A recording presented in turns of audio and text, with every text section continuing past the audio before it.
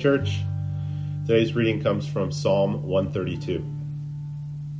Remember, O Lord, in David's favor, all the hardships he endured, how he swore to the Lord and vowed to the Mighty One of Jacob.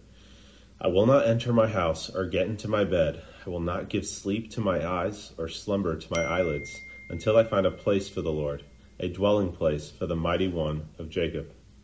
Behold, we heard of it in Ephrathah. We found it in the fields of Jair. Let us go to his dwelling place. Let us worship at his footstool.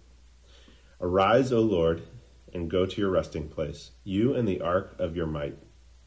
Let your priests be clothed with righteousness, and let your saints shout for joy. For the sake of your servant David, do not turn away the face of your anointed one. The Lord swore to David a sure oath from which he will not turn back. One of the sons of your body I will set on your throne.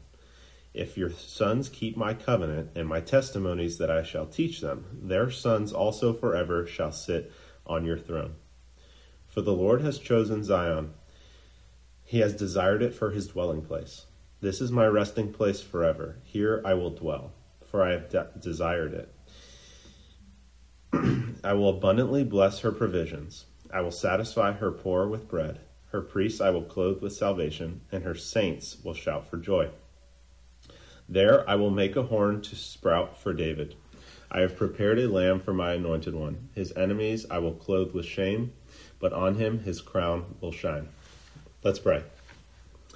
Father, thank you for this day. Thank you that you are a good God and that you love us, and you love us perfectly right where we're at. Thank you that salvation is not a cooperative effort. Thank you, Lord, that you show us each day what it means to be more like you and what it means to grow in our faith and in our walk with you. Father, thank you for this church, for these people, and for this community, Lord. Thank you that this is a place where we can come and be loved and welcomed, Lord. That is so meaningful and so special. Thank you for that. Father, we just thank you for your son, Jesus. Thank you that because of what you've done for us through him, our lives have meaning, and everything we do has purpose because of Jesus. We love you, Lord, and we thank you for your grace and for your mercy in our lives. It's in your name we pray. Amen. Amen. All right, you guys can have a seat. All right, so Pastor Ryan is on sabbatical and for the month of December and into the first week of January. He's here, and so he did not show up 5 minutes late like he was supposed to, because that was the deal, and so you guys can give him a hard time afterwards and hold him to it.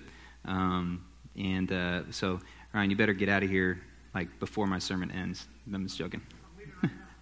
It's a good idea, actually. Hey, thanks, Ryan, seriously, for leading us by example in what you're doing, by making a priority to rest, really praying that this is a time for you and your family, but also that God uses it to build this congregation, this church, to serve this church well for years to come. So thank you for leading the way in that. Today we are in Psalm 132, and the title of this is Obedience. And so because of that, when we come to God's Word, it's important for us to submit ourselves to the authority of God's Word, to say that this is not just some good advice that we want to receive today and think about and mull over and think how maybe if it applies to us or not. But God's Word is alive and active in our authority. And so with that, if you would, just before we begin, just in a posture of submitting ourselves to God, maybe we just put our hands out like this and close our eyes, and I'm just going to pray. Lord, as David said, your King David, he said, search my heart. Search me and know my heart. Try me and know my thought. Rid me of anything that would not bring you glory. Lead me in the way of everlasting.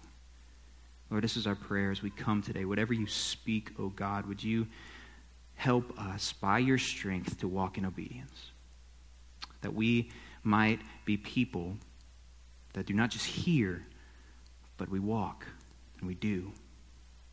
We don't just listen, but we receive and we take to heart what you're speaking. We believe you're speaking today. And so would you make it very clear to us, oh Lord, to each of us individually and as a body of Christ. In your name, amen. Have you ever met someone who's just neurotic in their faith? I mean, like, they're always doing or saying something crazy, right? I mean, like, it's uncomfortable to be around because you never know, like, what they're going to say, what they're going to do, if they're going to fly off the handle at some point. They're going to put you in a situation where you're going to just feel like, oh, I can't believe they just said that, or I can't believe what they're doing right now. Or maybe it's not even someone you know personally. Maybe, or I know for sure, we see things online, pastors, preachers, churches that are just doing things, and you're like, what in the world? Where did they get that from? You know, so last year there was Union Theological Seminary. It's in New York City. It's a really liberal theological seminary there. They tweeted out, there's a picture here, I think, Josh, if you could put it on there. They tweeted out that they were praying to plants and said, today we confessed to plants in chapel. And we look at this and we're like, what? What are you talking about? You're praying to plants? Where did you even get that from? You know, it's like this extrapolation of, well, we have not taken care of God's creation. We haven't done really good things to God's creation. Maybe we should confess our sins to God's creation and how we've done wrong there. And it's just like this idea that, well, it sounds right, I guess, but it's not rooted in anything. It's not based in anything substantive, at least that what God has given us. And we can kind of laugh at this, but man, this is serious and grievous against God. Because God is saying, no, that is not how I've asked you to worship me, right? This is kind of an extreme, version, but we can think of just different examples of this, and we see, and we're just like, man, where are they grounded? Are they grounded? It causes us to really just question people in what they believe.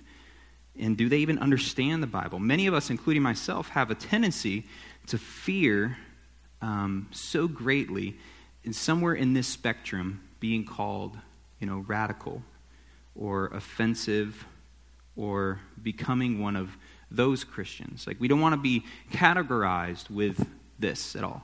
Let me remove myself. But again, there's a spectrum here, and we can also see how this plays out with maybe more people that we would consider, radical with their faith and open with their faith. And so we instead opt to, see if this is you or not, but we opt to play it safe. We play it safe with our Christianity. We instinctively, I think we are really good at seeking out healthy, balanced lives. Like, this is something we're good at. Where does health and balance live? And that's where I want to be. But in doing so, we become just calculated and predictable. And frankly, kind of boring. Most Christians in the Western church we go to church because it's a relatively safe and predictable environment. Kind of know what I'm getting into, right? We don't seek out in our own strength and just naturally, we don't seek out places that are going to put us in precarious situations. And we certainly stay clear of the mentally unstable people that claim to be Christians. We want to be safe, and as Eugene Peterson calls it in his book, The Long Obedience in the Same Direction, he says, good credit risks. Good credit risks. But is that what God has called us to be? Low risks for people? People that others can bet on because we're not going to cost them too much? Now hear me when I'm saying, I'm not saying that we should go out and offend people, right? That we should not put ourselves in positions that we're just going to be stumbling blocks ourselves to the gospel. But when our motive is to be low risk, to be good credit risk, when this is our goal, even subconsciously, we only turn out to be dull and unattractive to a watching world around us. And worse yet, we can even lose our footing in the gospel. We may find we're not even standing where the gospel calls us to stand. In the words of Alexander Hamilton from the show Hamilton, have you guys seen it? He says to Aaron Burr, he says, "If you stand for nothing, Burr, what do you fall for? Where do we stand? If you stand for nothing, if you just always try to get the middle ground, what are you going to fall for? Where do we stand as Christians? Where's our obedience lie? The gospel calls us neither to neuroticism nor boorish, dull lives. The word of God calls us out of safety and into a beautifully adventurous life. And it finds its substance in something deep. It finds its substance in something beyond us. This is what the gospel calls us to. It's a story, a scandalous story of grace. It's a story that we're entering into as we lead up to Christmas. God becoming man. And this is a culmination of a redemptive story that began thousands of years before. And we stand here on the other side of the cross knowing this and seeing this. And this is the story that not only we're told, but we are called into. A scandalous story of grace. The Psalms of Ascent, they're journey songs. Many scholars believe that these were songs that were sung by the Jewish people on the way to the temple, on the way to worship. And they provided the Jews with a framework of how to worship. And it gave them the cadence and the rhythms of the activity within their worship. And it reminded them of whom they worshiped. They were liturgies, not unlike the liturgies and rituals we participate in today. They caused the people of God to look back and remember the deep, rich faith that they were walking in. The deep history of their faith. In one sense, Psalms of Ascent, when we read them, they keep our feet planted on the ground. They keep us rooted in something. Just like the people of God when they sung them. We keep their feet rooted. Okay, where did I come from? Who am I? Who is this God I serve? But in another sense, it ensured that their feet never stayed planted. It caused them to look back only so that they would look forward to see where God is calling. To see how they must walk and they must obey God. John Calvin, he writes, "True knowledge of God is born out of obedience." True knowledge of God is born out of obedience. Think about that for a sec. That means that to understand God, it's not just transmittance. It's not just I come into a Sunday service, or I come into community group, or even I just open my Bible in order to understand God. Yes, of course, we must do these things, but it's not simply, true obedience doesn't just happen by transmittance, by hearing something and receiving something and then knowing, oh, I get it, I understand. Calvin is saying true obedience actually comes through obedience, by actually walking and trusting God and following after God. Then we understand God. I mean, that's pretty profound if you think about it, because that is our life. That's the ritual of our life. When we have to walk through something, when we have to go through something, and the things that we know are actually put to the test. And then we say, do I actually believe this? And God shows up in those moments, does he not? I'm sure some of you have incredible testimonies. I know some of them, of how God has shown up in the midst of that. And you say, you know what? This is what I believe. Here's why I believe it. And God has shown you exactly who he is. He's proven himself to you. So the question I guess we have at this point probably is, well, what does obedience look like? If this is true, if John Calvin is right, that the knowledge of God is born out of obedience, and this is what we're talking about today, well, what does that look like? What does obedience look like? And so stealing from, again, Eugene Peterson here in this language, he says, biblical obedience looks like the strength to stand and the willingness to leap. So those are 2 points this morning. Obedience is the strength to stand, willingness to leap. So first point, obedience is the strength to stand. This is going to be in the first part of this passage here. This passage is really broken up into 2 parts. The first part is a prayer to God, and then the second part, verses 11 through 18, is God's response in a promise to Israel. So let's look at the very beginning of this in chapter 132, verse 1. Remember, O Lord, in David's favor, all the hardships he endured, how he swore to the Lord and vowed to the Mighty One of Jacob, I will not enter my house or go into my bed. I will not give sleep to my eyes or slumber to my eyelids until I find a place for the Lord, a dwelling place for the Mighty One of Jacob. So the subject of this first part is David's, the context here is his preparation for the temple. David vowed that he was going to build a temple for the Lord, and God responded. It's really fascinating. You can go back and look at 2 Samuel chapter 7, and God responds through the prophet Nathan. He says, go and tell my servant David, have I ever asked to live in a house? Did I ever ask for a temple? All the while I traveled with the people of God. I went from tabernacle to tabernacle. Did I ever ask for a temple? And he says, you will not be the one to build a temple. It will be your son, Solomon, who actually does. And he says, moreover, I'm going to build you a home. I love that God says that to him. He's like, you think you're going to build me a home? No, I'm going to build you a house. Okay? And even yet, David still continues in this effort, not to build it, but to prepare for the building. He stayed committed to his zeal for the Lord to have a temple. If this is what the Lord was going to allow, then he was going to give it. A lot of this, a big portion of this of this work was to get the Ark of the Covenant back to Jerusalem for the people to worship. The Ark was built by God's instruction under the oversight of Moses, and it was the symbol of God's presence.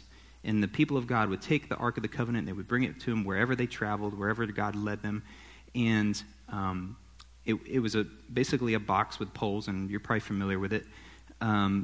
It didn't contain God, like God couldn't be contained in a box, but it was a symbol of God's presence, and God voluntarily said that I'm going to place my presence here so that you can meet with me.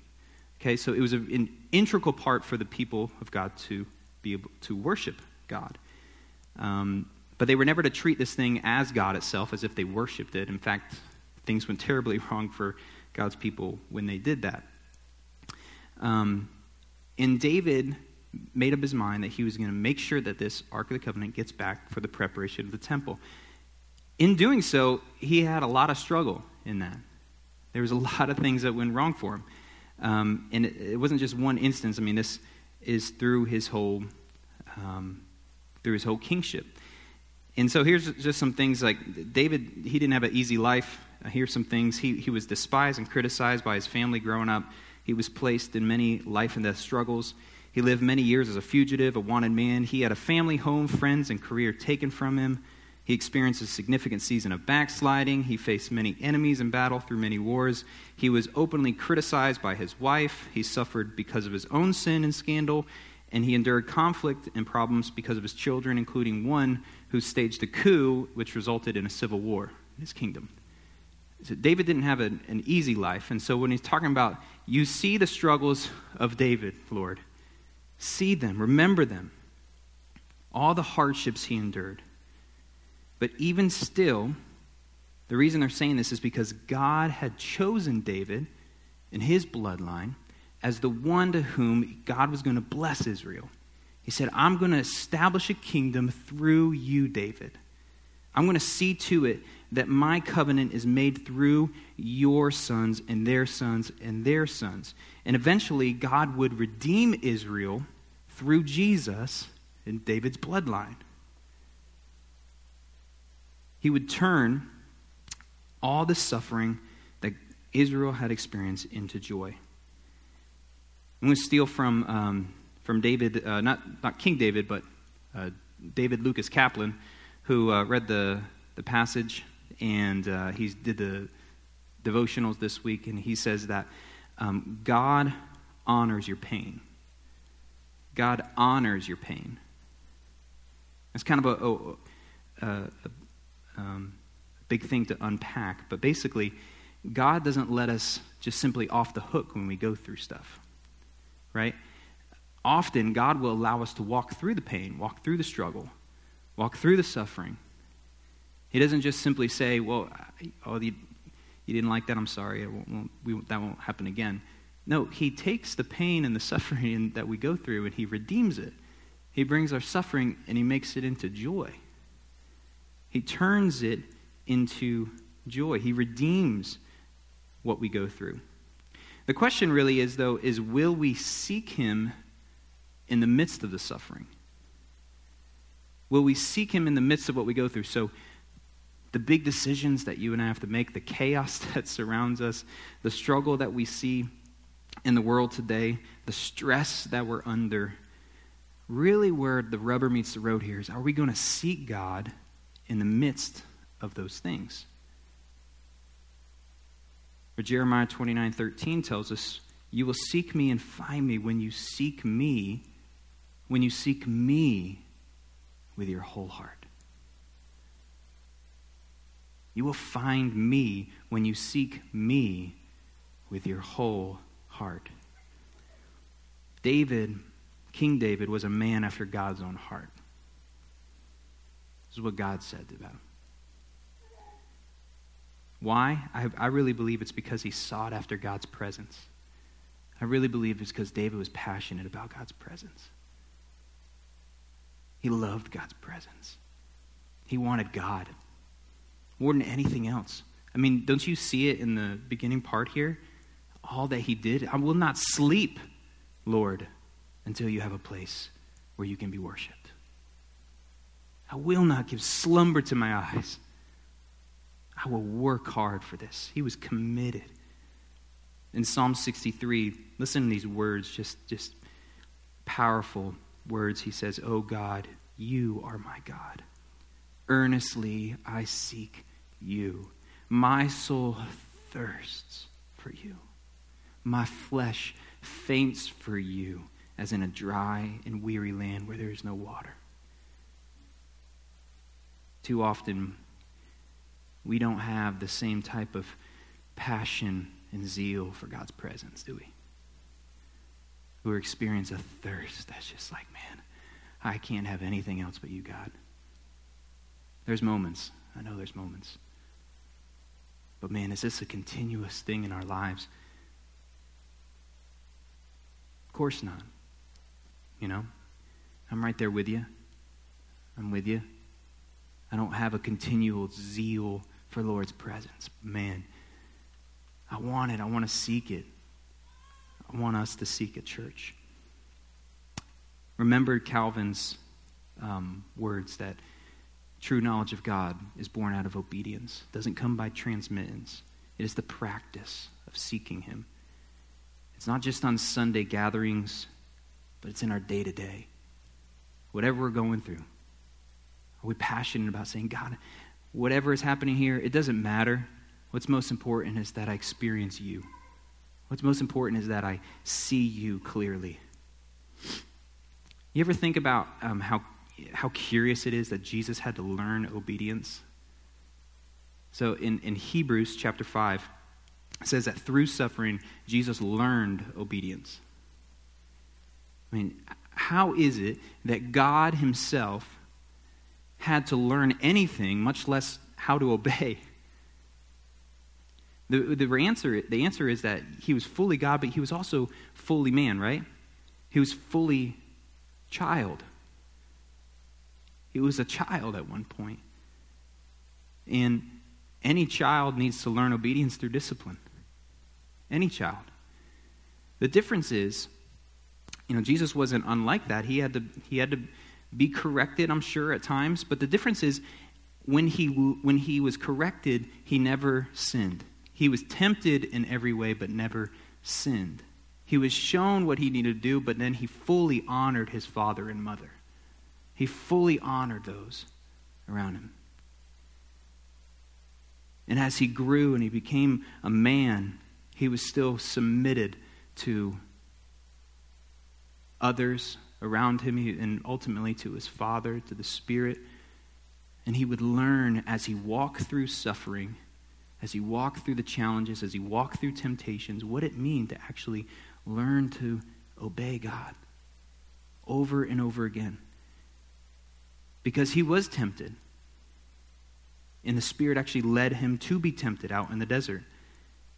But it was in those moments as he pressed in to his Father in the presence of the Spirit that he overcame those temptations. I believe wholeheartedly that this is how Jesus walked and completely fulfilled all the law. It was by him submitting himself to the Spirit of God. He walked by the Spirit. Galatians 5, it uses these words. It says, walk by the Spirit, and you will not gratify the desires of the flesh. Walk by the Spirit, and you will not gratify the desires of the flesh. This is how Jesus overcame temptation. The phrase walk by the Spirit, it implies both a direction and a empowerment. A day-to-day. Where do I go? Help me to get there. The word walk can also be used in terms of companionship, to follow after. I'm saying all this to say because I believe that a lot of times we can just think, again, maybe subconsciously or maybe there's some wrong understanding there, but we think that we can just overcome some of our sin struggles, right? That we can meet our sin, and if we work hard enough, then we can put our sin to death. I scoured the internet for some good memes on this, and here's two. One does not simply stop sinning. You guys know this great scene in Lord of the Rings? And it's like, one does not simply stop sinning. As I can imagine Boromir saying. And then Office Space, if you haven't seen that movie, good. But he said, yeah, self, I'm going to need you to stop sinning. Thanks, that'd be great. Right? It's not that simple, but I think, again, this is lighthearted, but we can simply say, I'm going to stop doing this. I'm going to just stop doing it. Or there's that great, I won't go into it. It's not worth it. Ask me later. But the thing is that we need to stop focusing on saying, if I just stop doing this, right? I just want to be obedient to God. So if I just focus hard on stopping this, maybe it's lying, right? If I just could stop lying, I'm just going to stop lying. I'm going to try really hard today. I'm not going to lie. God, help me not to lie today. I'm not going to lie. I'm not going to lie. I'm not going to lie. What is that filled with? One, me, what I'm doing, and then two, we're focusing on the very thing we're trying to stop, lying. I just need to work hard at not lying today. Okay, just make sure you don't lie today. And all we're doing is just focusing on the thing we're trying to stop doing. Here's what we need to do. We need to focus all our attention, all our desires, all our affections on Jesus. Focus on Jesus and what Jesus has done. Go after him in his presence and walking by his Spirit, and let the Spirit of God guide you and empower you to be obedient in the process. The Spirit of God is among us. He is within us. He is leading and speaking to us. And he's saying, stop focusing on you. Listen to me. Will you come to me, and I will give you direction, and I will give you empowerment. Jesus said that he's going to send the helper, and he's going to remind you of everything that I've taught you. This is his job. This is what he loves to do. He's not begrudgingly trying to lead you. He's passionately and consistently and persistently leading you. And he's speaking to you. Are you listening? Are you saying, Lord, speak to me that I might know your will today? Focusing on what God wants us to do, apart from focusing on God himself, will not lead you to God. Say that again. You focus on what God wants you to do, apart from focusing on God himself, it will not lead you to God. It will only lead you to yourself. And yourself is only going to either build you up in pride or it's going to crush you. Because there's going to be moments where you're going to feel like, I did it. I accomplished what I said I was going to do. And you're going to feel really good about it. And you're not going to be led to God. You'll be led to yourself. Or you'll be crushed because you can't do it. And you'll be humiliated. And it will not lead you to God. It will only lead you to despair. When we say we want to be obedient to God, it means that we root ourselves in what Jesus has already done for us. And we say, Jesus, you accomplish everything for me. It's done. The battle has been won, and now I get to walk in victory. Would you show me today how to do that? Not to believe that I'm man enough, or I'm woman enough, or I'm strong enough to be able to accomplish this, but Lord, that you are big enough and you're strong enough, and it's done. And I get to walk in freedom. I get to walk in the freedom of that. The point of the Psalms of Ascent is that we would be reminded that whatever we walk through, we don't do it on our own. God's people didn't do it on our own. They had a heritage of waiting and longing and joy and suffering and perseverance through what they went through. There's this great quote by, again, Eugene Peterson. He says it so well. He says, Christians, can you guys see that? Kind of. Christians tramp well-worn paths. Obedience has a history. A Christian who has David in his bones, Jeremiah in his bloodstream, Paul in his fingertips, and Christ in his heart will know how much and how little value to put on his own momentary feelings of the experience of the past week. See, the people of God, they knew their heritage. They knew where they came from. And they knew that God was still calling them and still leading them. Quick heart check. Do you make decisions in your day-to-day life based on your personal history or biblical history? You know, we can all point to things in our life where, hopefully, where we've seen God move. And we should look back and say, yes, I've seen you do it there. I know you're going to do it again, Lord. But when there are times where we feel like God fails to show up, we also experience a temptation to dismiss, well, was that even real before?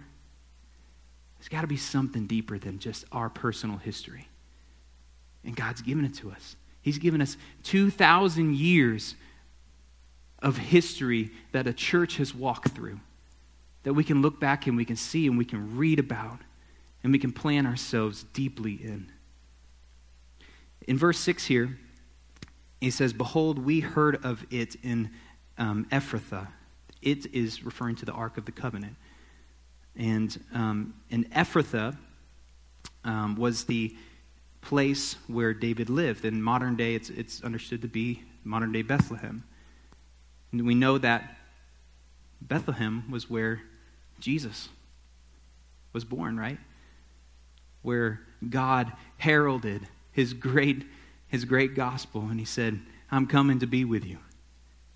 Where we see that God went to unimaginable lengths in order to be with his people. Like the ark being found in the fields of Jaar, so Christ was in an abject state. We know that he was cast off. He was a man of sorrows. He was despised. He was rejected. Like the Israelites looking back to their heritage, we have this heritage to look at ourselves. And we've been grafted into this beautiful story. We do not need to wonder where our help to stand comes from. It comes from the Lord. Point number 2. Obedience means the willingness to leap. I'll be faster on this point, I promise. Obedience means the willingness to leap. The Bible does not simply call us to be men and women who just can stand strong. It calls us to activity, to progress, to wild and radical lives, unrestrained from the fear of this world and unleashed into the kingdom of darkness that pervades this world. Read with me in verse 7 these words in response to the people of God remembering. They say, "Let us go. Let us go to his dwelling place now. Let us worship at his footstool." Verse 8, "Arise, O Lord, and go to your resting place, you and the ark of your might. Let your priests be clothed with righteousness, and let your saints shout for joy for the sake of your servant David. Do not turn away the face of your anointed one." Think about David and all the suffering that he went through and what he did to be able to put God's service first. He put his own comfort second. I really, really believe that first of all, that the people of God were rehearsing this because they needed to remember that, hey, David put his comfort second. I too need to walk in that same manner. And I believe that today, that the gospel calls us to uncomfortability. It calls us to uncomfortability. And again, that's not a natural thing for us to walk into, right? The reason that we can walk into uncomfortability is because we know what we get is better.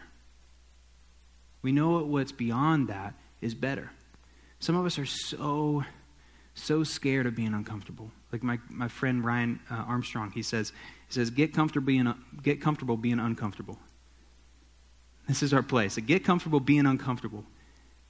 You know, are we going to be so scared of being uncomfortable that we're not going to press into the racial issues that are in our country? Are we not going to press into the political issues that we all deal with and have even within this room? Are we not going to press into some of the social economic things that we need to deal with? Are we not going to press into the hurt that's out there and be able to invite people into our lives to experience us and us be able to experience their lives?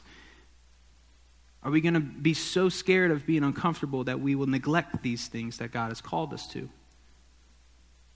We need to get comfortable with being uncomfortable. And here's the reason, guys, is because what we get is better.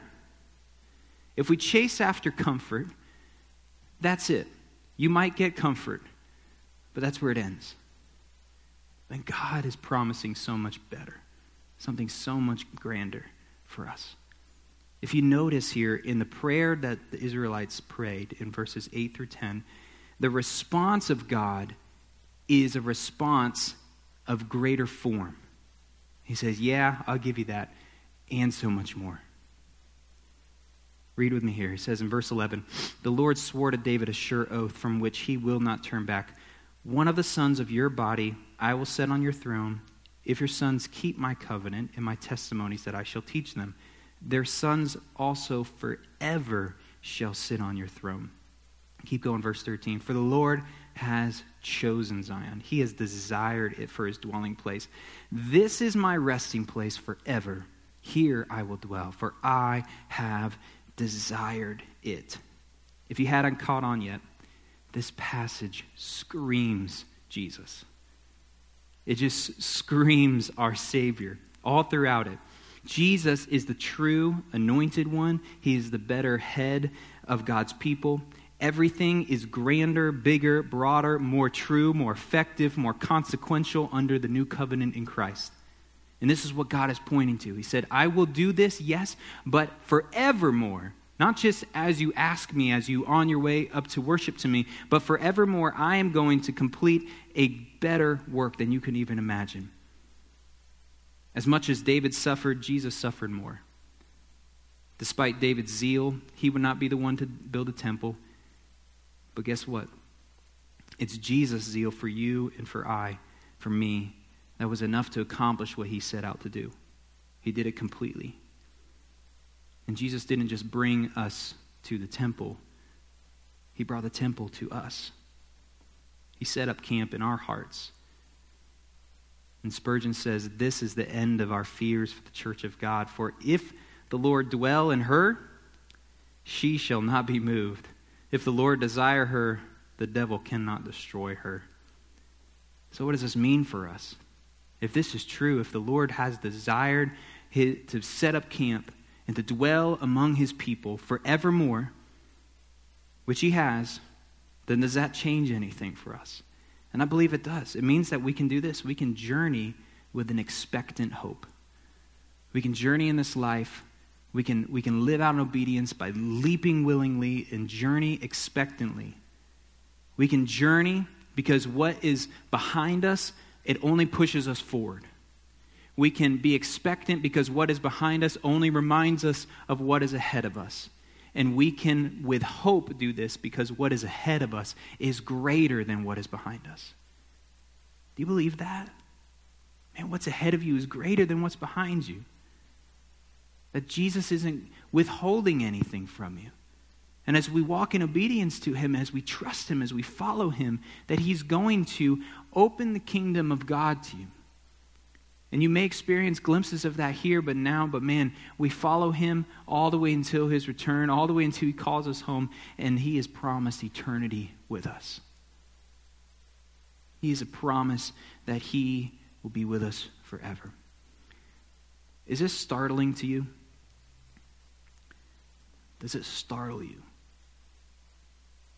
I know. Again, it's easy, man, to come in and we come into space and we're like, okay, Josiah, say what you need to say, and I got lunch plans afterwards. I've been there too, and so if that's you today, I'm not trying to bring condemnation. I'm just saying, like, it's easy for us to, it's like, okay, I got church now, and then I got this afterwards, and then I got, I plan it, but does the gospel startle us? Does it awaken in us something that causes us to say, no, I'm not going to stay here. I'm going to move. I'm going to move forward. There's the fact that God desires you, church. He desires you enough to give his own son for you. Does that awaken you to live adventurously and without fear? I watched this movie this past week. It's called The Boy Who Harnessed the Wind on Netflix. You guys seen it? No? You kind of got to dig for it. It's not really popular. But my wife fell asleep in it. Yeah. And but it's a good movie, so don't let that sway you. And it's about this boy. It's a true story, based on a true story of this boy in Nigeria who he harnesses energy in order to basically make a pump run in order to pull out water from the ground in order to water their crops. They were in a huge famine, this season of hunger. And the people didn't have anything to eat. And the government wasn't helping. And so this boy, I think he was 12 or 13 years old, he knew how to tinker with stuff, and he found this book in a library, and he figures this out, and he builds his windmill, and he creates this energy, right? But in the middle of this, there's this scene where the boy's sister and his mother have this confrontation. And the mother the sister runs out of the house. She's angry at the father because of something he did, and she believes that he put the family in a position that would jeopardize their safety. And the wife, the mother, walks out there and she confronts her daughter on this, and she's yelling, and the mother actually slaps the daughter and startles her. And then she says this super powerful, these words to her. She says, "Do you think I will let you starve to death?" She said, "When I cut off my arm and feed you, you'll know that you are mine."